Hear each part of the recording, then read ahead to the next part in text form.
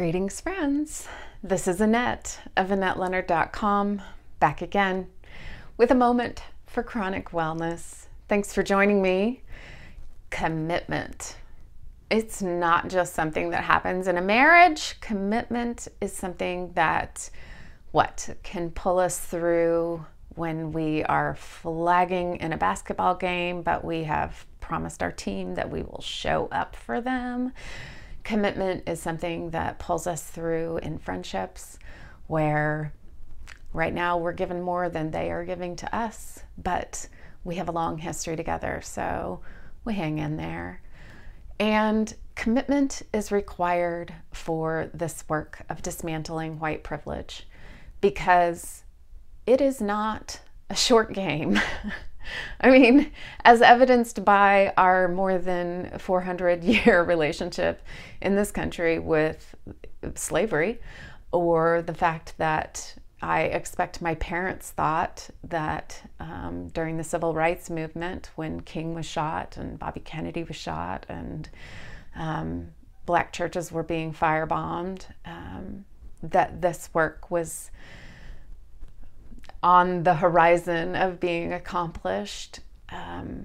Putting our shoulder to the task is a long game, not a short one. And it requires saying, I'm in this.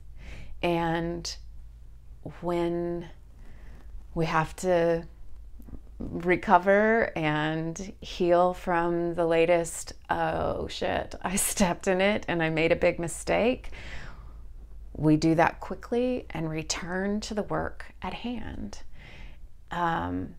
So curiosity, love, and commitment are the three skills that I'm going to submit to you are the trifecta of skills that I can identify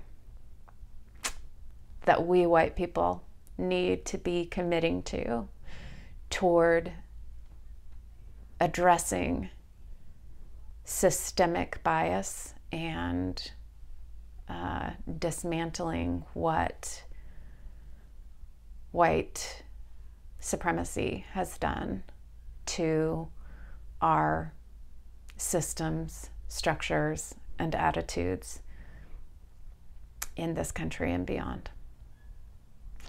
As ever, I would be really grateful for your comments and questions. Rest assured, if you are wondering, I will return to talking about chronic illness very soon, but I couldn't let this moment pass without addressing some of this on my channel. And if you haven't subscribed and you've hung in here, I would be grateful for your subscription wherever you are watching or listening. And until we're together again, thank you for your time, attention, curiosity, commitment, and love. Be well.